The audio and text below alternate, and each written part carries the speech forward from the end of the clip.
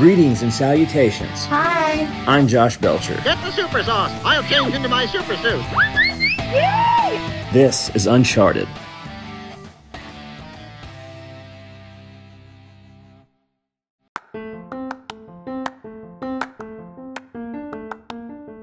Greetings, ladies and gentlemen, boys and girls of all shapes, sorts, and sizes. This is Josh Belcher, host of the Uncharted podcast. Happy pre-Thanksgiving week, if that's even a thing. I'm getting geared up for it because I like to eat. I don't necessarily like being around people, but I like to eat. Like if I could just have a Thanksgiving spread, just me and my dog, maybe my kids or something, I don't know, that'd be kind of cool. But as far as like the other guests, the other mouth breathers around me, not a fan. But either way, that's coming up, so that's awesome. I have an awesome podcast this week. Decided to do a salute to 90s country. Got a couple of powerhouses here who just really tore up the 90s with their song and writing and lyric skills and performance skills, all kind of skills. We've got Collin Raye, who's got a brand new album called Scars that just dropped. Fantastic. Probably his magnum opus of his whole career. Had creative control. Finally got to do an album that he wanted to do on his own times. So kudos to Collin Raye. It's a thrill to get to speak with him. One of the nicest people in country music. Really, really a thrill. And also, one of my personal favorites, Marty Raybon of the band Shenandoah. They've got a new album out as well. It's called Every Road, and it is a plethora of artists, guest co-singers, I guess you could say. Luke Bryan, Blake Shelton, Zach Brown, Lady A. There's a ton. I mean, that's the ones that just came off the top of my head. But anyway, he's on deck to talk about that new album Shenandoah's got and what they're getting geared for in the future, hopefully touring, because the album is dynamite as well. Then I have a young lady on here who is just a ton of talent. Her name is Noah Wall. She plays fiddle and does lead vocals for the bluegrass, Americana, indie, so on and so forth conglomerate group known as the Barefoot Movement. Now, they just did a cover of Crazy Train by the one and only Prince of Darkness, Mr. Ozzy Osbourne, and they rocked the socks off of it, let me tell you. Go listen to it wherever you listen to music. I listen to it on YouTube, and just blew me away. Loved it. Couldn't get enough of it. I've got it download in my download pocket here on the old cellular telephone. And just really, really phenomenal. So check all that out. Special thanks to all those people that are on the show. And let's get rocking. Let's get it going. The salute to the 90s and Barefoot Movement's in there as well. Uncharted podcast. Here we go.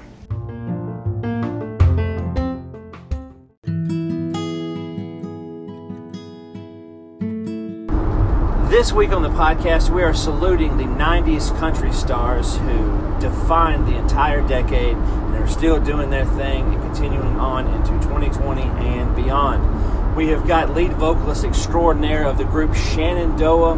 Marty Raybon is on deck. He was kind enough to spend a little time with Brandon Skelton and I talking about the band's new album, Every Road, which is a compilation album with a ton of country's biggest and brightest superstars. Luke Bryan, Blake Shelton, Zach Brown, Lady A, and that's just to name a couple right now off the top of my head. But anyway, we'll get to talking to Marty right now on the Uncharted podcast. So, listeners to the Uncharted podcast, it's no secret my favorite country music singer of all time is Marty Raybon of Shenandoah. Got him on the line, man. Brandon, how are you doing, sir?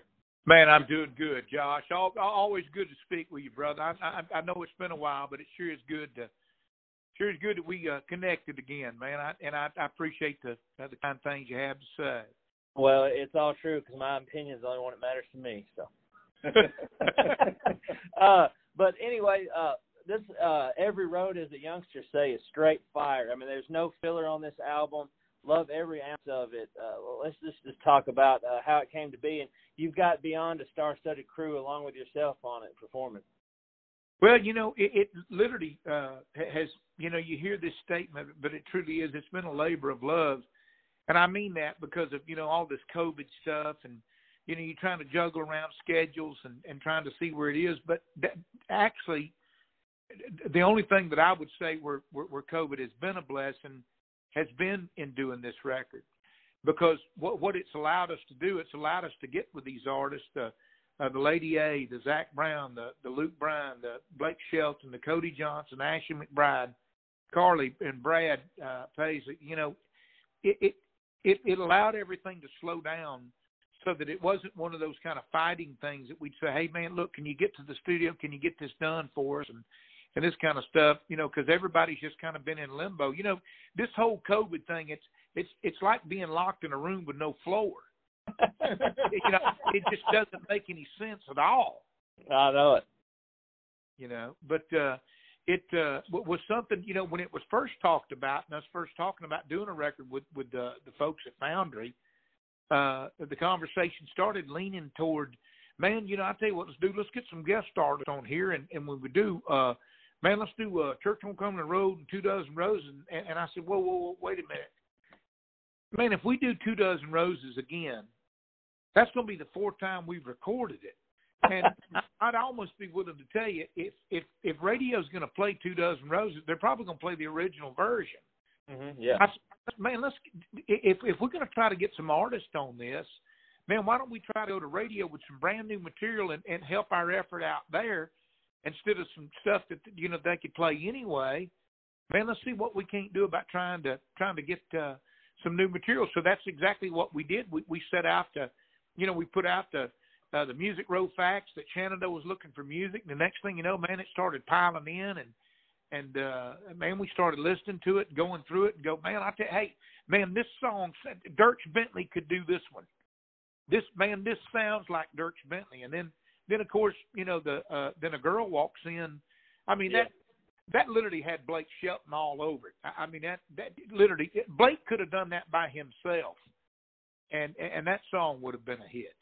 You know, I mean, because it sounded like a Blake Shelton tune. Which, you know, it's also like that tune. He made the statement that I lived it. I was listening to him one time doing an interview, and he was talking about if Shenandoah. He said the reason why I wanted to cut this because it sounded like a Shenandoah tune. And he said, I know if they were cutting and they were to get their hands on this, they would cut this tune. And then they went on to play I Lived It. And then so it made me listen to it with different ears after he'd said what he did. And then after I heard it, I got to think, you know what? It's certain, I guarantee it probably would have been in the running to get cut. So, you know, then a girl walks in, which just, I think was a perfect match for Blake. Mm-hmm. And then you turn right back around, and then there's the Lady A thing. And because what we were trying to do, Josh, we were trying to make sure that we had a tune that fit the artist that we wanted to be a guest on the record. In other words, like I was telling you about the Dierks Bentley thing, that sounded to me like Up on the Ridge and that stuff that he did with the McCurry boys, yeah, and all that stuff. That sounded to me like that tune. Mm-hmm. And so that's the reason why I said, man, that Dierks has got to cut that one. That sounds just exactly like Dierks. And so anyway, so then Lady A had come. I talked to Charles Kelly, and I, you know, we had done a show together in Wisconsin. And anyway, so we'd swap numbers, and we kept staying in touch with each other. And then all of a sudden, I said, man, hey, look, man, we're going to do this record. Man, we'd give anything in the world if you'd be a part of it. Can you talk to your other cohorts? And I said, yeah, man, that's great, man. Can we send you a tune? And it's, yeah, man, send us a tune. So the next thing you know, they send us a tune that sounds like them. And then, you know, I put the first verse and part of the, you know, the chorus, and then part of the bridge, and then Charles, we sang back and forth, and so, man, it just fit. But one of the things that we were trying to do, again, was trying to make sure that we had tunes that fit the artist as much as it did what Shenandoah has done. And the one thing that I've always been really extremely proud about more than anything is, we profess and claim, you know, that we're songwriters. And, you know, we want to be songwriters, but I'm so grateful that just like on a tune, like when a girl walks in, then a girl walks in, you know, Adam Sanders and the brothers wrote this, and, you know, it was so much better than anything that we could have written, you know, as far as for Blake or something that he would do. And just knowing good and well that it sounded like a hit was better for us, and it kind of went back to the way that we had built our career on, and that was that it didn't make any difference whether we were songwriters or not. We wanted to cut the best tune, and if somebody had something wrote better than what we did, we put them back in our pocket and didn't let anybody hear them. Yeah. Because we knew good and well that what we were listening to was better than what we had in our pocket. Yeah, well, that's the best approach because, so far every song you've ever cut that I've listened to, I've enjoyed, and it seems like you take your time when it comes to recording it. One thing I wanted to bring up, and I've listened to the whole album about 10 times already, but I was watching the video today for the first time of you with Lady A, and it just seems like every time you're in somebody's presence, whether it's a superstar or a scrub like myself, we all grin the same way just to get to talk to you. Even all the young cats now still know Shenandoah is the best, the GOAT as they call it. I mean, what do you think about that? We see all the people when they get so excited. Like Bobby Bones got excited when he saw you when you came in there to the studio. He was tickled to death. I've been a small town hero this week, letting them know I was going to get to speak with you. They're like, you're talking to Marty from Shenandoah? I'm like, yeah, absolutely. So, you've made me more important this past few days. Well, I don't know about that, but I sure appreciate you saying that, Brandon. That's awful kind of you. I think one of the things that made it easier for us being able to get the other acts, because nowadays, look, it's all big business. I mean, it really is. The country music business has changed so drastically, and they go at things different. You gotta show up and with so many credits and all this other kind of stuff. Which now, look, it's always been tough, but I do believe that one of the things that made it a whole lot easier for us to get the acts that we did on this record was because of what we had done in the past. And look, and I'll say this, God blessed us then, and he continues to bless us, and look, the word says God honors those who honor him. And I just am grateful that more than anything else in the world, I'd rather give anything up more than I ever would want to give up on him. Yeah, he laid the foundation, that's for sure. He gave you all that talent, and you've made good use of it. Go ahead, sir. Well, I was just going to say, he did, and we just try to take advantage of every bit of the opportunity that we got. There were some artists that I had asked if they could be a part of it, and of course they were doing a new record. Chris Stapleton was doing a new record, and Keith Urban was doing a new record and stuff. So, what really was flattering is you said, man, I would love to be a part of it, but man, honest and truly, man, I've got, my career's been suffering a little bit, and I've got to work on some stuff for my own, and you got to appreciate that when somebody says stuff like that, and we do and did. And man, for Urban or Chris, either one to even take my phone call, was awfully kind. Yeah, well, that just made me think. If you're ever short a tambourine player, me and Brandon are never too busy.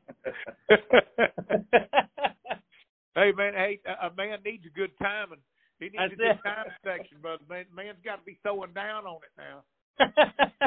Work for the monkeys. Well, hey, Marty, just kind of curious here with this new album. Have you guys looked at any touring and hitting the road with it when things open up, or what's the plans there? Yeah, Brandon, we're going to try to bust this thing wide open, man, just as soon as, everything, kind of turns loose. I'm hoping this vaccine stuff will come around and stuff like that, which I don't know. Maybe by the time the vaccine gets there, everybody and his brother's going to already have it or have had it. I don't know. But, yeah, I mean, that's our intentions and stuff like that. And even with some of the artists that are on the record with us on every road, we're planning on going out and doing some venues with those folks as well too. Yeah, one thing I found about keeping the distance of 6 feet is I just quit taking baths. Yeah, I don't have to worry about nobody getting too close to me. One thing I want to tell you about this album and everything is that I love personally, and this shows you how deep of a fan I am, you revisited I'll Be Your Everything and just nailed it like a sled hog. I love the bluegrass version, of course, but the country one was a great one, too. What made you come back to that one and revisit? Well, actually during the time, we had another artist that was involved in it, and then, the COVID thing had kind of run her off. So therefore, there we had the track cut, and we were actually going to do something different. And but she loved the tune. I pitched another tune, and she wasn't real crazy about that. So then I pitched I'll Be Your Everything, and actually I literally had sat down, literally in the same room I'm at right now. I took out my guitar and just over my phone had done I'll Be Your Everything. Mm-hmm. And it said, oh, I love that. Yeah, let's cut that. I said, okay, well, what is the key? Well, what's the key sound? So it's a different octave. So therefore, when it come around, Mike and I were talking after, the artist said, look, I would give anything in the world to do it, but I'm not going to leave the house. I'm just not going to do it. I've got too many people that's dependent on me. I've got folks that are living with me that, that's elderly, and I can't do that to them. And, you got to respect that. There's no problem with it. Yeah, and sure. So Mike and I started talking. I said, man, we're going to have to find somebody. And he goes, Marty, Carly Pierce, I said, do you have her number? And he said, yeah, actually I do. I said, man, send me her number. So I got a hold of Carly, and I said, Carly, look, we've already cut the tracks on this. And I said, I'm going to be honest with you up front.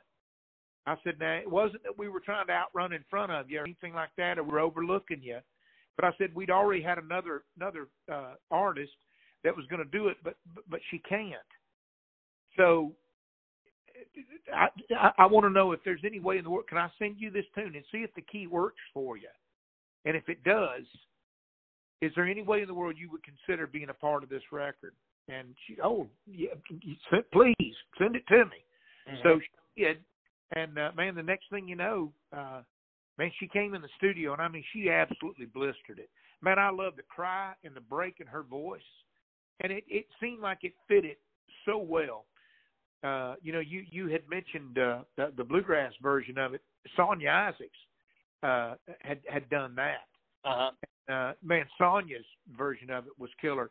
But the country version that Carly did, man, it just lent itself to exactly, literally what's not only going on right now, but it gave it that older, antique country music sound from a female vocalist, and she literally lent it to that record. Exactly. I could have said loaned it. I don't even think lent it's a word. You took the words out of my mouth. I was thinking, for each genre for bluegrass, it was great for that portion, and then this one, exactly like I was saying, like those old duets that like George and Tammy used to do. It had to feel like that, something where you feel the heart on both ends of it. I just thought it was done perfectly. I really enjoyed it. I even teared up while I was trying to work earlier listening to it. Yeah, I tell you, man, she's such a. But I'll tell you another little old thing about this tune. When you hear two people do it on a record, when myself and Barry Hutchins and Mark Narmore, and Mark Narmore actually had wrote Moon Over Georgia for us as well too. Anyway, so we got together and we wrote that. And wow. Anyway, it's actually a song. It's a love song to the Lord. Yeah, I'll be your first breath in the morning. I'll be the first beat of your heart. I'll be the glimmer of sun that comes and breaks the dark. I'll be your constant reminder there's something good about today. Just let me lead the way, and I'll be your everything. Yeah, perfect. You make me want to stand up and clap. Go ahead, Brandon. What are you going to say? Well, hey, Marcus, you're talking about that being as a song to the Lord. Now, of course, I know you've done gospel singing, sung with the Gaithers. Is there also other gospel projects in the future that you're looking at doing again? Well, yeah, actually, I got my brother has wrote wrote a song. He's big into bluegrass. He plays with a group called Merle Monroe, and they're killing it. I mean, they really are. They're tearing it up, and man, so proud of them. I really am. Man, they're working so hard and stuff, and really doing it. Anyway. They had a tune out earlier this year on the bluegrass chart, God's in Control. And anyway, I said, Tim, man, if you write anything like that again, I said, man, if you don't care, man, pitch that thing my way. And anyway, so he said, are you planning on doing a bluegrass record, any kind of recording? I said, we just got done with this record. I said, we're working this record now. And he said, you asked me, so I'm going to send you a tune. And it's a tune called I Want to See Heaven. Mm-hmm. And man, it's really good. It's about a blind guy or a fellow that's blind. Well, and, sing a little bit to us, and we'll see if we want to play tambourine on it. Okay, well, it says, well, I want to see heaven. I want to see the streets of gold. I want to see the nail-scarred hands of the one who saved my soul. I want to see Jesus, the one who is the light of that fair land. There's no place on earth I want to see more than heaven. Anyway, it's a great song.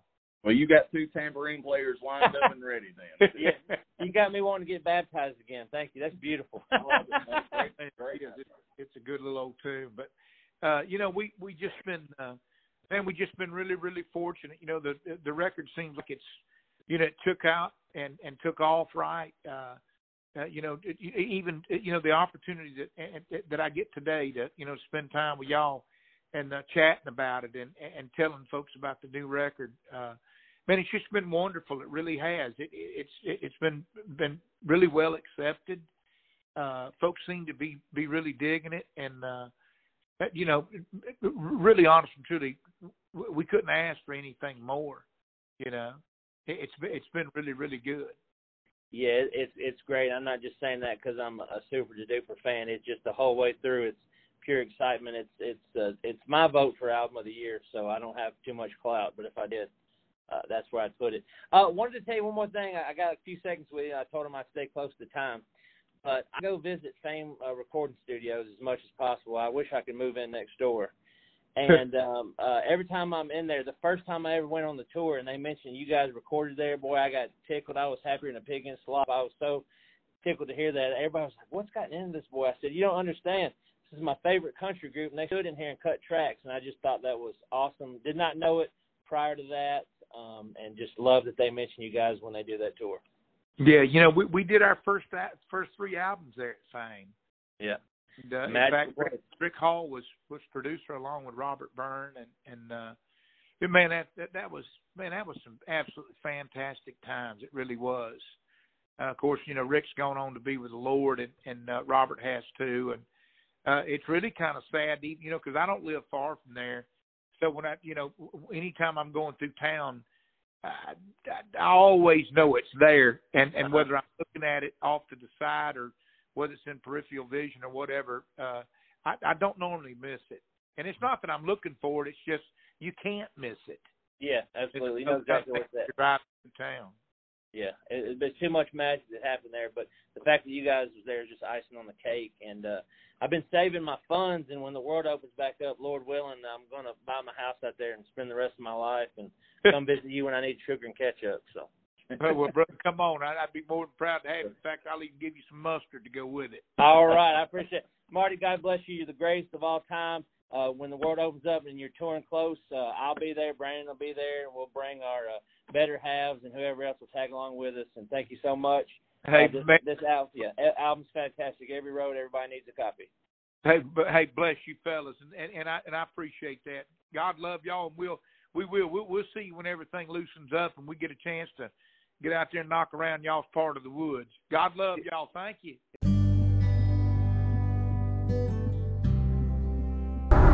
This week on the Uncharted podcast, we are saluting the 90s country stars who defined the entire decade and are still doing their thing into 2020 and beyond. What a thrill it was to talk to Mr. Collin Raye. He's got a new album called Scars that come out, and it is an album for every person. Every song is a new adventure. It's like that box of chocolates that Forrest Gump gets a hold of. You never know what you're going to get. You'll get an Americana song. You'll get a country song. You'll get an upbeat rock and roll song. Fantastic album Collin Raye was kind enough to share with us. And let me go ahead and add that he is one of the nicest human beings I have ever talked to. It was really a thrill. Hope to have him on many more times on the Uncharted podcast. Let's get to chatting with him. Enjoy. Okay, Collin, so Scars November 20th. Very exciting stuff. Great album. A lot of variety on there. I know you're excited about releasing it. Tell us a little bit about it. Well, thank you so much. Thanks for having me on, and Josh, yeah. and I appreciate what you said about the album having variety. That's kind of what we're going for with this. And it was so cool for the first time in my career to have that kind of freedom to where that's what the label wanted. They said, "No, give us an Americana type record. It can be anything you want it to be." And I'm like, seriously? Because I mean, if you from the time I made my very first album, there's always been usually a bit of a formula that you find your formula, you figure out what's working for you, and then once you realize it's working very well for you, they kind of want you to stick to it. So in those days we tried to be as creative as we could be and take each album to another level, but yet still kind of stick to the formula. You know what I mean? Yeah, absolutely. And so here we are all these years later, and I'm getting an opportunity to say, no, there is no formula. This can be whatever you want it to be, and let the songs we come up with determine what direction they go musically, you know. And so I'm really proud of it. It's a real personal record. I wrote everything on it, or co-wrote everything on it except 2 songs that my brother wrote, which is the same kind of thing. You know, it's just, so it's a real personal record. It was a chance for he and I to work together again. You know, here we are late in life, you know, getting to play music together again and write together again like we started out when we were kids. And so it was just a really special project to me personally all the way around. Yeah. Well, you said it a little bit later in life, but the voice is still there, Collin. You still got the magic. Oh, buddy, thank you. That, you know, if you could see me now, your first thought would be, okay, you don't look the same. Well, believe it or not, but I still sound the same. Yeah. I saw you not too long ago, like on a commercial when I was at the gym. That was a couple of months ago, though. It was something about, I think, spinal decompression. Yeah. Yeah, spinal decompression, yeah. And then, you know, of course, and I was, well, he's still rocking it on. That's good. But, you know, what I enjoyed about the album, like you said, you know, you already mentioned, I was going to ask, did you have creative freedom? And with that, what's good is that every song is like opening a brand new door, opening like you know, Coast of Holidays, a brand new Christmas gift, and I loved every bit of it. Oh my gosh, thank you. That's exactly what I was going for. Is because I wanted every track, I wanted cut 1 to sound considerably different from cut 2, and cut 2 to sound totally different from cut 3, and just where it's just one surprise after another. And I know that when I, you know, by doing that, I'm taking a bit of a chance that a lot of my fans that have been with me for a long time may go, I don't know if, you know, this is different, but I feel pretty good about. I think the quality of the songs are good enough that I'm hoping that people will accept that. The people that always liked my music will accept it and take it for what it is, which is a creative departure, you know. But yet there's still some songs on there that sound like me. It sounds like something I would have done, you know, 20 years ago. But most of them don't. And again, that's what we were going for, and trying to. This was the, I'll say, the most artistic record I've ever tried to make. You know, again, we weren't going for country radio. We're not trying to have radio hits. We're just making a really great piece of music and putting it out there and hoping people like it. Yeah, and this is no insult to the music industry, but you know, you get a lot of cookie cutter stuff and just pump out what they tell you and this and that, but you can hear happiness in this album, and you know, like a joy, and I just really gather that, like, and I know we go from saying happiness, but I'll tell you, my favorite song sounds just like what I thought Hank Williams would probably cut, and that was Dance Alone. Man, thank you. That song is straight fire. Buddy, thank you. That's, probably my favorite song on the album. I'm really proud of that. I wrote that. Oh, thank you. That means a lot to me. I wrote that just to show you how, if you have the story for that goes back to when I was about 22 years old, living in Portland, Oregon, and my band was working up there, and we were playing the bars all around Portland. We were very popular. That's why we leave, because we had a pretty good little fan base. Sure. And my brother, I had our guys, we came up from Texas, and so we were playing a bar downtown one night, downtown Portland, and there's a street there called Burnside.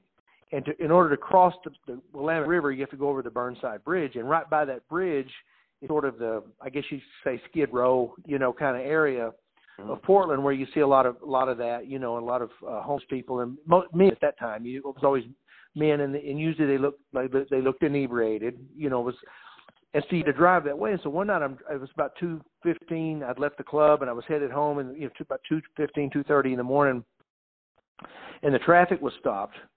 And I looked up ahead to see why it was stopped, and there was an old fella out there in the street that was clearly drunk, and like a street person, and he was dancing just by himself. He was just dancing, and he looked so sincere about it, and so no one had the heart to honk at him or anything. So everyone just kind of sat there, and then eventually he moved on and got back on the sidewalk, and everybody went on. And as I drove by, I saw him, and he just kind of got down on the ground and just kind of laid down. And I drove off, and that image always stuck in my mind. And I remember thinking to myself then, I thought, I wonder what his story is. I wonder how he got from where he was to that. And so when it came time to start, it looked like we were going to be doing all my songs or mostly my songs on this record. I thought, what, I'm gonna write about that. And I had this melody in my head. I've always loved the song "Dreaming My Dreams with You" that Alan Reynolds wrote. That Waylon cut it, and then I cut it on my third album. I covered it, but it's just a beautiful waltz with this haunting melody. And I thought, man, I sure would love to be able to write a song like "Dreaming My Dreams." And so I had that melody in my head, and I was trying to think about what I was going to write about. And I thought, I'm going to write about that guy. So it's kind of, and I just sort of made up the story as to what I think his story might have been. But it's just kind of strange that it took me, it took me almost 40 years from the time I saw that to actually write the song, But I really am proud of that song, and I appreciate you saying that. Yeah, well, it's no need to rush into things, but it was well worth it because just sitting and listening to it, like I said, I mean, it's your song, but while I'm listening to it, I'm like, man, this sounds like the song Hank Williams Sr. just lost in the leeway. Maybe he passed away and didn't get a hold of it. Oh my gosh, that's the vibe I got anyway. And like I said, it's fantastic though. Buddy, that's like the greatest compliment I could possibly imagine. Thank you. Because to me, Hank Williams set the bar really high. Yeah, in the early '50s, man, and I know that Merle Haggard and Jones and Cash, Waylon, Willie, they were trying to live up to him. Yeah, and then in our generation, we were trying to live up to them, to those guys. But to me, it all starts with Hank, and it's people that I think so many of them don't realize he was 29 years old when he died. Yeah, that's it. What would his 30s have been like? And he was just an amazing guy, and it's so sad that he was so sad. But look at the catalog of material he wrote in such a very short period of time. It's just unbelievable. Yeah, it's crazy. But so thank you for that compliment. That's amazing. It's just when a song stops you in your tracks, like you said, those era guys did the Storyteller songs. And that's how this song was. Like, it's thought-provoking, and I just thoroughly enjoyed it. So I just want to take kudos for that. Josh, thank you so much, man. Thank you. Another thing I thought was so cool is that I read that Dan Auerbach had his hands dipped into this. Like, he didn't produce it, but did he accompany you with everything, or what was the story with that? Yeah, he played some guitar on it because we just wanted him on there. Because he's a friend. See, I'd never met Dan before, but I definitely knew who he was. And I know all about the Black Keys, and my producer David Ferguson is really good friends with Dan, and they've worked together a lot. They worked on a lot of John Prine records and Sturgill Simpson, and so he wanted me to meet Dan one night. So after a session one evening, we drove over to Dan's studio where he was working on something else, and we sat down and had a few drinks together and just kind of got acquainted. And I think Fergie just wanted him to meet me to see if he liked me or not, Yeah. And we definitely hit it off really well. And the next thing I know, he's in the studio laying some guitar down. He's a really talented guitar player, real tasty. But it was just cool having him on there, because he definitely was so familiar with his work. It's just another little cool element that on this record that I didn't expect. And I think because of who he is, people that follow the Black Keys and know Dan Auerbach, that maybe don't know that much about me, maybe they'll listen to this record as well and give it a chance. Mm-hmm. No, well, I've been a fan, like I said, living in Nashville, or, Middle Tennessee, I should say. Country's been in my blood, and then, I've learned about those guys coming through the ranks, and he's just so unique with his sound. He doesn't sound like anybody else. And then when I found out he was a part of this, I was like, wow, what a cool random combo you wouldn't have think ever came to be. So I was just a little curious about it. Oh, man, well, thank you. That's kind of how I felt about it. This whole album was like that in a way. It was just a departure, and it's cool when people from other genres or other that come from another way of doing things, I should say. Yeah. Have respect enough for me to want to be involved in it. You know what I mean? Just that's a really good feeling. And as an artist, it makes you, I don't know, it just makes you feel good. Yeah.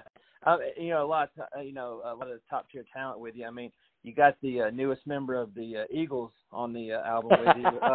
And let me tell you this, with Rodeo Girl, one thing I wanted to let you know is that when you and him sing together, the harmony is like of Everly Brothers quality, almost like your DNA is the same. I love that. Man, thank you. Yeah. And again, that's a huge compliment, man. And that having Vince on there was kind of another full circle moment on the record, because he sang on my very, very, very first single back in 1990. My first single was, a lot of people think it was Love Me because that's the one they remember, but that was actually the second release.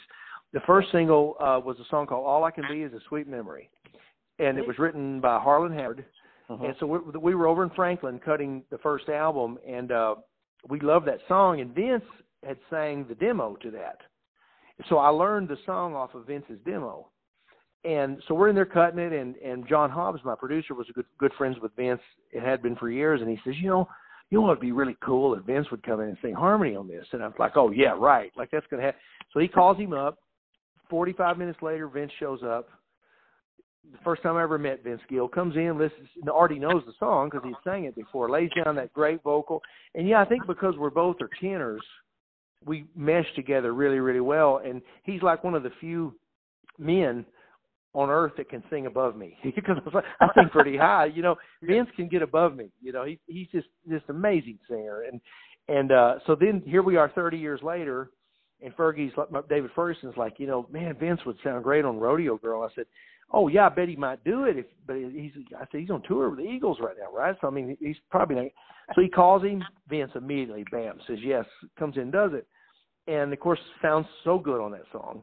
And it's again, so it's just again full circle, comes back around, and here we are. And Vince was with me on the very first single that ever went to radio, and here he is again. And I just can't say enough good things about Vince Gill. I mean, he's been always been so generous with his time and his voice. I honestly think he enjoys singing harmony more than he enjoys singing lead, and which makes him a perfect fit for the Eagles. Because that's when they lost Glenn. That's a huge part of that harmony sound that was gone. Mm-hmm. And even though Deacon is there, and having Vince in there just kind of smooths off a lot of rough edges.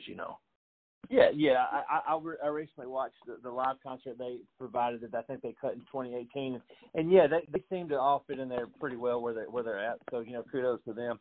But what like I said, what really impressed me was that when you guys started singing together, it was like at first I didn't know that was the song that you and Vince had together because I'm listening to it via the music that your PR is kind enough to let me listen to, and then I looked back.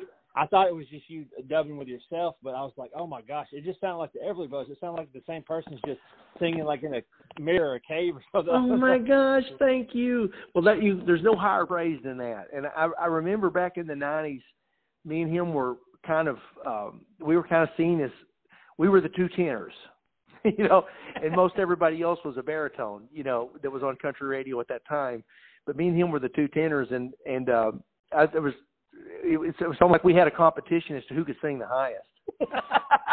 You know, it's like I'd hear one of his records and I'd hear what he hit, and I thought, I think I can beat that. You know, like, and then I'm sure he was like, well, I think I can beat his.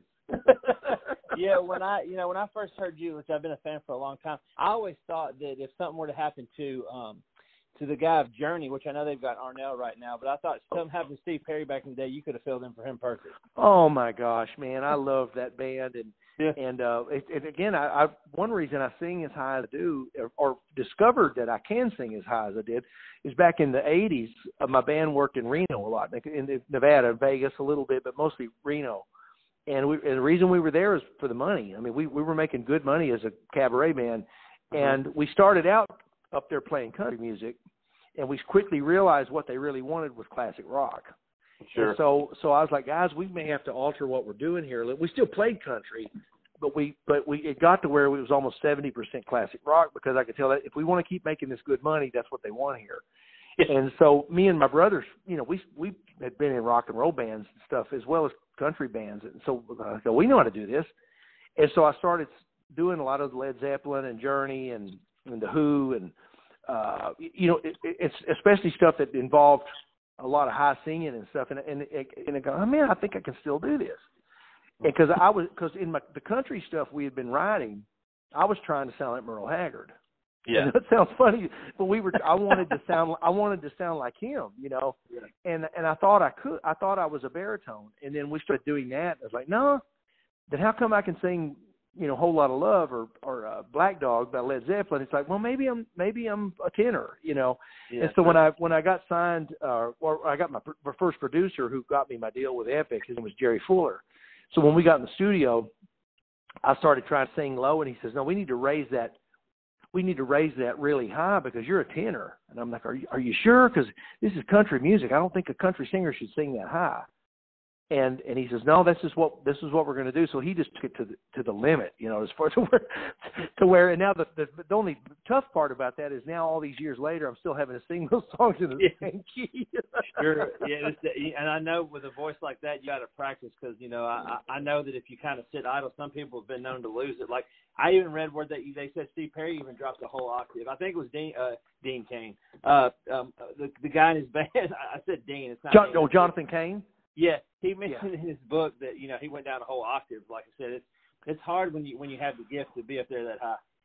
Man, thank you so much. Well, I've been blessed because, you know, I do think with all this dates we lost this year, I've been a little concerned about that because I haven't sang that much. And even if I'm sitting around the house with a guitar, I'm not singing full power and singing high. I'm singing just covers and stuff I enjoy singing.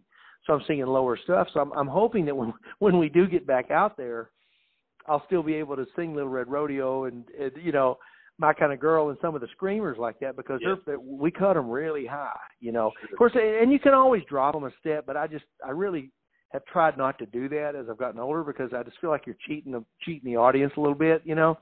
But I think you if you know, at some point you certainly can if you have to. But so far I haven't had to do that, and I'm hoping I don't have to. Yeah. My Colin Ray go-to is Still Feel You. Oh, I mean, thank you. That's a great song. That's it, man. Yeah. I love what that song says. Actually, the girl who wrote that, Tammy Haller, we'd been in a relationship for about 4 years, and she was a songwriter, and we broke up. And so she wrote that song with Kim Tribble about us. Wow. So Paul Worley played it for me. She sent it to him first because she knew Paul real well. And they cut the demo on it, and he said, I want to play a song for you and tell me what you think. And so we listened to it. I said, oh, that's a great song, man. It kind of hits close to home. And he goes, well, it should. I said, he said, Tammy wrote it. I was like, oh my gosh. And so I was almost a little hesitant to cut it because I thought, well, this might be a little personal, but no, she wanted me to. And we remain dear friends, you know, we're still friends, you know, but that song went to number one. And so I was so proud, you know, to stand there at the number one party with her. That was her first number one song as a writer. And so it was kind of a cool moment for both of us, you know. Yeah, awesome. Yeah, sounds like you know that's quite a tale. I'm glad to hear it. The reason that it related to me, I mean, it's upbeat and it's catchy, but me just like everybody else has experienced that with somebody at some time or another. Oh yeah, and it's hard to shake them loose, Oh yeah, indeed. If you find that one of those, a couple of those in a lifetime, it definitely is. But anyway, I've taken up too much of your time. I got two more things. I just wanted to say, I believe Scars is your magnum opus. I think you got a Jim Dandy. Oh my gosh! Thank you. You made my day, man. Thank you so much. That means a lot to me because I can tell you know what you're talking about. You are a student of music. And that's easy to hear. That's easy to hear in what you say, and that means the world to me that you would say that, man. Thank you so much. I'm 38 now, and I always wanted to be Ralph Emery or at least Jerry House, but we've got podcasting now, so thank goodness. And I'm lucky enough to speak with guys like you, and thank you for keeping on and creating this incredible music, especially in this trying times. I did want to share something for you here at the end, and like I said, my grandmother passed away a few weeks ago of COVID, and my granddad and her were married 65 years, and I just wanted you to know that I delivered her eulogy and I played Love Me before they took her out. So, oh my gosh, I wanted to tell you that, here I am, 6 foot tall, 280 pounds, and just my granddad tearing up, me tearing up, but every time I heard that song, you never seen him cry in all my years, just perfect. And I want you to know if I owe you some royalty, I'll be glad to mail it. Oh, no way, man. You just paid it right there, man.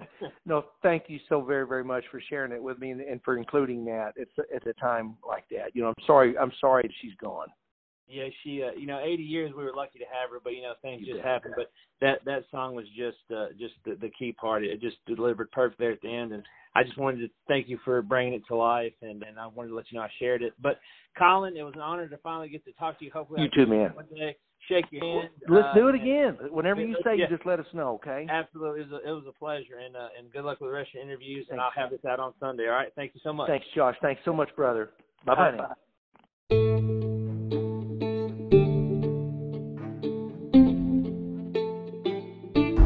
The podcast was glad to have this week Noah Wall, fiddle player, lead vocalist for the Barefoot Movement, a bluegrass Americana indie conglomerate taking the world by absolute storm. They have a new cover of Ozzy Osbourne's Crazy Train in their own stylings, which is absolutely phenomenal.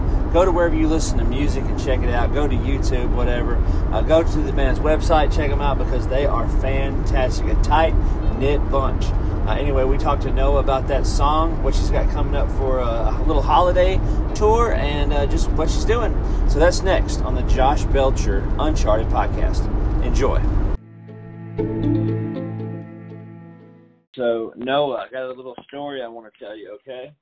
All right. So I'm sitting in my vehicle, my Jeep, this morning about 6:30, getting ready to go to work.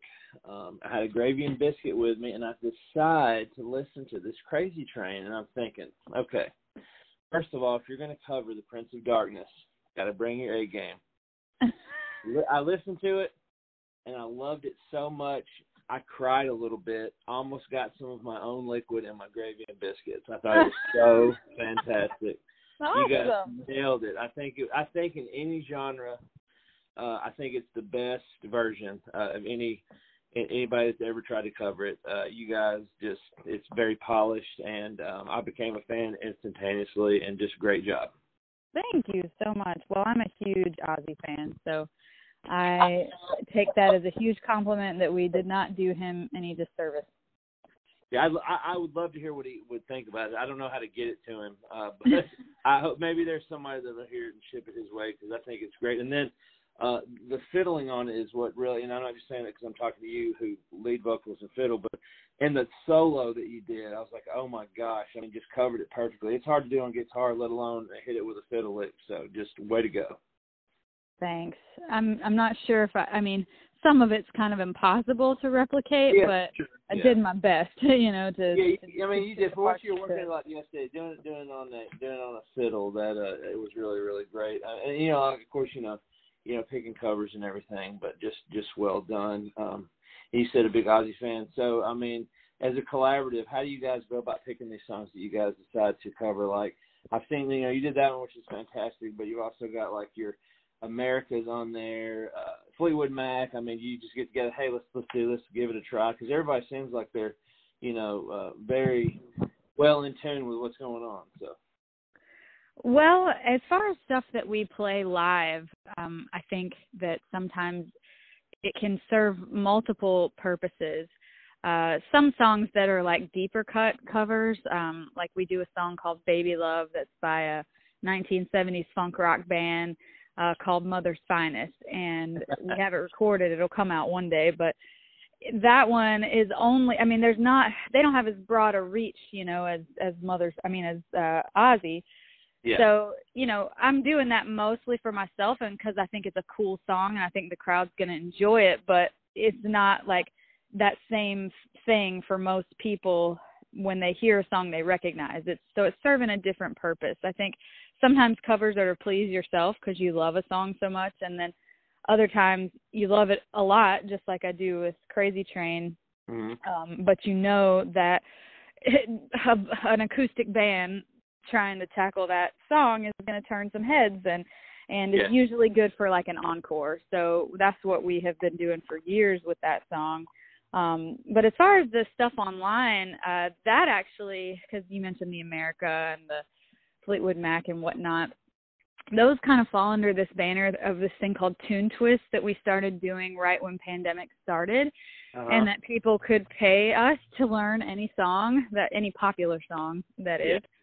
And we just got a whole bunch of requests, and now we do a thing called Tune Twist Tiers where people can nominate a song for like any dollar amount, and then they can like crowdfund it to get it. We only asked $300, and that way, it was just kind of a little something extra to keep us busy and to keep our chops up during quarantine. And so there's a ton of covers now under our Tune Twist playlist on our YouTube channel. Yeah, awesome. Hey, I'm glad to hear about that. Yeah, I'm going to check into that a little further.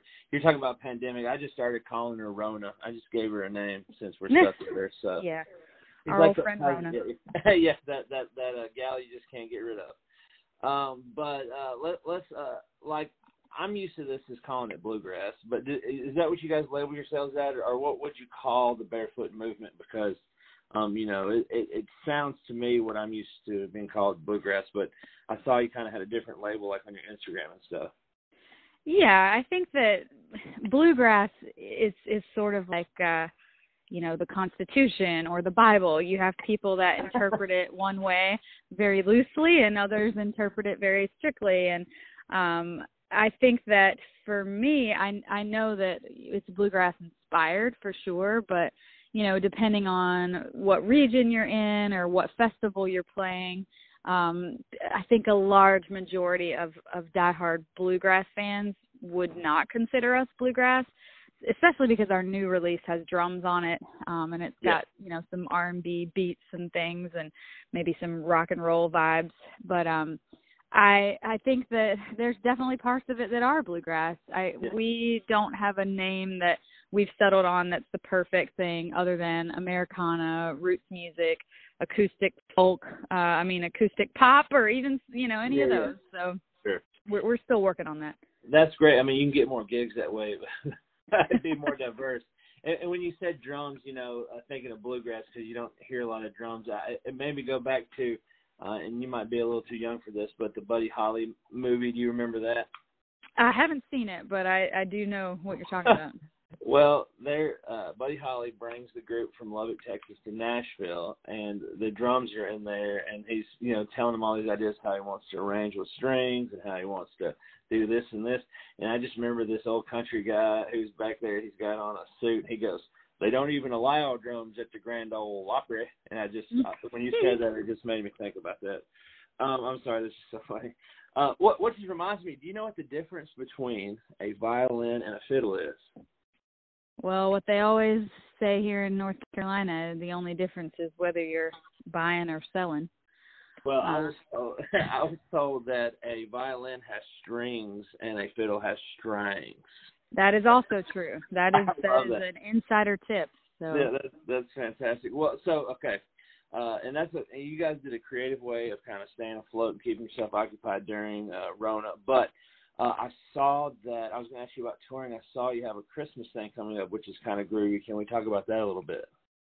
Sure. It's just a couple shows that were holdouts. I mean, normally our Christmas tour is a huge part of our year. We have a holiday album, and, you know, the one tour I remember we played in somewhere near Greenville, somewhere, South Carolina, on a Tuesday, and then in Denver on a Wednesday. Wow. So it's normally a lot busier, but considering that these are the first shows that we've played since March, we're really excited. They're just two shows one's outside of Atlanta, one's outside of Savannah in Georgia, socially distanced, all that. I think they're doing 50% capacity. Not sure about ticket sales. I'm not sure if there's any left. Probably. So check that out if you're near Georgia, but it will be mostly holiday music. You can listen to our holiday album to, kind of get the idea of what we'll be doing. And we also have a friend, Brooks Hubbard, who's coming on the road with us to fill in for our guitar player. Alex is on hiatus right now because of our dear friend Rona. He is in school, and so a lot of his schooling takes place on the weekends, so he's not able to, especially around the holidays, ditch school for the weekend. So that'll be new, but we got rehearsal planned, and I'm just really looking forward to being able to sing again with my bandmates. So yeah, just with warm-blooded mammals around. It's got to be a thrill. I went to a little performance last night on Printer's Alley, and it was so exciting. Half capacity, like you said, but just to hear music fill the air, for a brief minute, you just feel like a regular person, not somebody that's caged up looking, like a zoo animal or something. Yeah, I actually went to a drive-in show recently, and what I love that the drive-ins are kind of thriving right now. Yeah. But I was disappointed because the show was movie, and I thought it was going to be a live band. Yeah. And I was just like, y'all, I've seen enough on movie screens. Like, I've seen enough on my computer. Like, anyway, but it was still fun, but it wasn't what I expected. Yeah, I understand. Like, here, I live in Columbia, Tennessee, and the local Lewisburg Theater was playing Metallica, and it was just the same thing. It's going to be on the screen, but like the way they were charging too, you would have thought they would have really been there. And you just what you want to see, like John Snyder, Bo Duke from Dukes of Hazzard, he's actually coming. He's bringing some bands, so I know that's going to be awesome. That's awesome. Yeah. I think I'd probably pay that much to see Metallica on screen. I admit it. They're one of my favorites too. So I actually wanted to see that the orchestra, but that they played with. But I think we were moving at the time or something, and I couldn't make it, so I'll have to rent it. That's it. Yeah, it'll be out eventually. Probably not as expensive as it was to carry a car in there, but that's pretty good. Let's see. I had you got that going, and there's let's see, you got an original holiday song you're going to be dropping. Let's talk about it. It's called "Just Wish It Would Snow," I believe. Is that correct? Yes, we just finished the video, and it's so sweet. It's some friends of ours here in North Carolina, they've done a lot of our videos, and they captured me making a pie in my mom's kitchen, the crust at least. Yep. And it's just really sweet. It's a song that I wrote about growing up in the South. I'm sure you can relate. And sure. It's just the chorus says, "I just wish it would snow, but I know it's warm in Carolina." So it's like, it's just that whole thing is that, I remember a white Christmas or two here and there, but most of the time you're looking at January, February, and it's just a song wishing that it would snow around Christmas, even though it's probably unlikely. Yeah, that's it. Maybe one day. But, I'm with you. Like, I've been a few times in my life where I've still got on shorts and flip-flops, right towards the middle of December. Yeah, you never know. Yeah. But, you never do. But it would be nice to wake up. At least, I mean, most people, myself included, I'm afraid to drive in it. But if you've at least got a nice little cover where the roads are still dry, I think you'd be good to go. Yeah, so that comes December 4th. The song will be out. And then the video, we're not exactly sure when it'll debut, but I think that all Southerners especially can relate, or anybody that is like loves snow around around the holidays. So that's it. Hope people enjoy it. Yeah, because I mean, you can show a picture on social media here of snow, and then somebody you know that's from like Pennsylvania or something be like, "No, this is snow," and you have to shovel for an hour just to get out of the garage. So, let's see. I wanted to know. I had one more question for you, and I appreciate you talking with me. How did you get this name, the Barefoot Movement? I really like it, but there's got to be some kind of story behind it. Thank you. Well, yeah. I get asked that question a lot, so I apologize if my story is rehearsed, but it is. Sure, that's fine. I'm sure you get asked a lot, yeah. People, which I'm totally happy to answer. I'm glad people find the name intriguing. The truth is, it just popped into my head one night, and I don't remember.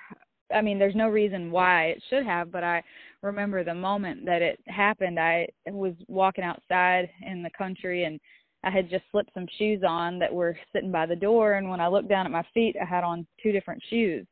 And I kind of just looked at my feet and laughed for a second, and then the Barefoot Movement popped into my head. And I just felt like a eureka moment, because we were looking for a band name, and it felt like it just captured our whole vibe, which is that we want people to feel like they're at home during our shows, like they can really take a load off, like they're really in a safe space where they can relax and be comfortable and kind of let go of the worries of the world for a little while. And I think that comes from, my Southern upbringing and hearing people say, "Come on in, y'all, take your shoes off," which yeah, exactly. didn't mean like, don't get the floor dirty. It meant like you can take your shoes off and stretch and relax a little bit. Yeah.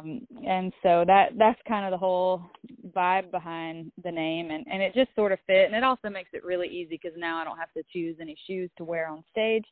We just play barefoot. That's awesome. Yeah, that's a good way to do it. You got some, like, a little bit of area rug underneath you.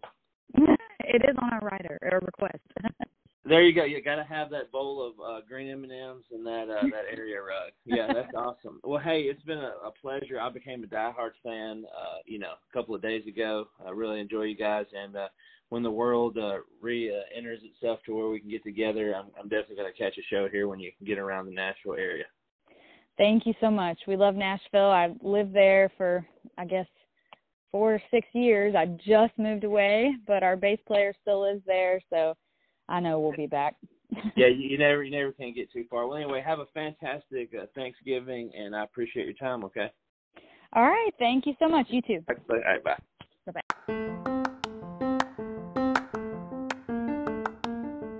And that wraps up this week's Uncharted podcast. We did a salute to the 90s thanks to megastars Marty Raven of Shenandoah and Colin Ray of Colin Ray. Also, we had Noah Wall on board. She is a young lady. She might have been born in the 90s, but anyway, she's in a bluegrass Americana indie conglomerate supergroup called the Barefoot Movement, where she does vocals and plays fiddle, and she is phenomenal along with the rest of her group. Thank you to all my guests, and also for you, the listeners, thank you. Without you, there'd be no point in doing this podcast. I'm truly grateful you take the time. You could be doing anything, and you're listening to old Josh Belcher flap his gums with some of the finest entertainers that have ever graced planet Earth, and I'm truly grateful. And with that being said, if you know anybody you think would be a good guest, have them hit me up as always, at joshbelcher@hotmail.com. We'd love to have them, and I want you to have a safe and happy and delightful Thanksgiving holiday with your family. Trickling into next week, people are probably coming in now, so I hope they're safe travels. And if you're staying home safe, may you have a happy, wonderful time. And remember, as always, I love you for you and where you're at in life. All right, we'll catch you next week. Uncharted Podcast, over and out. Thank you.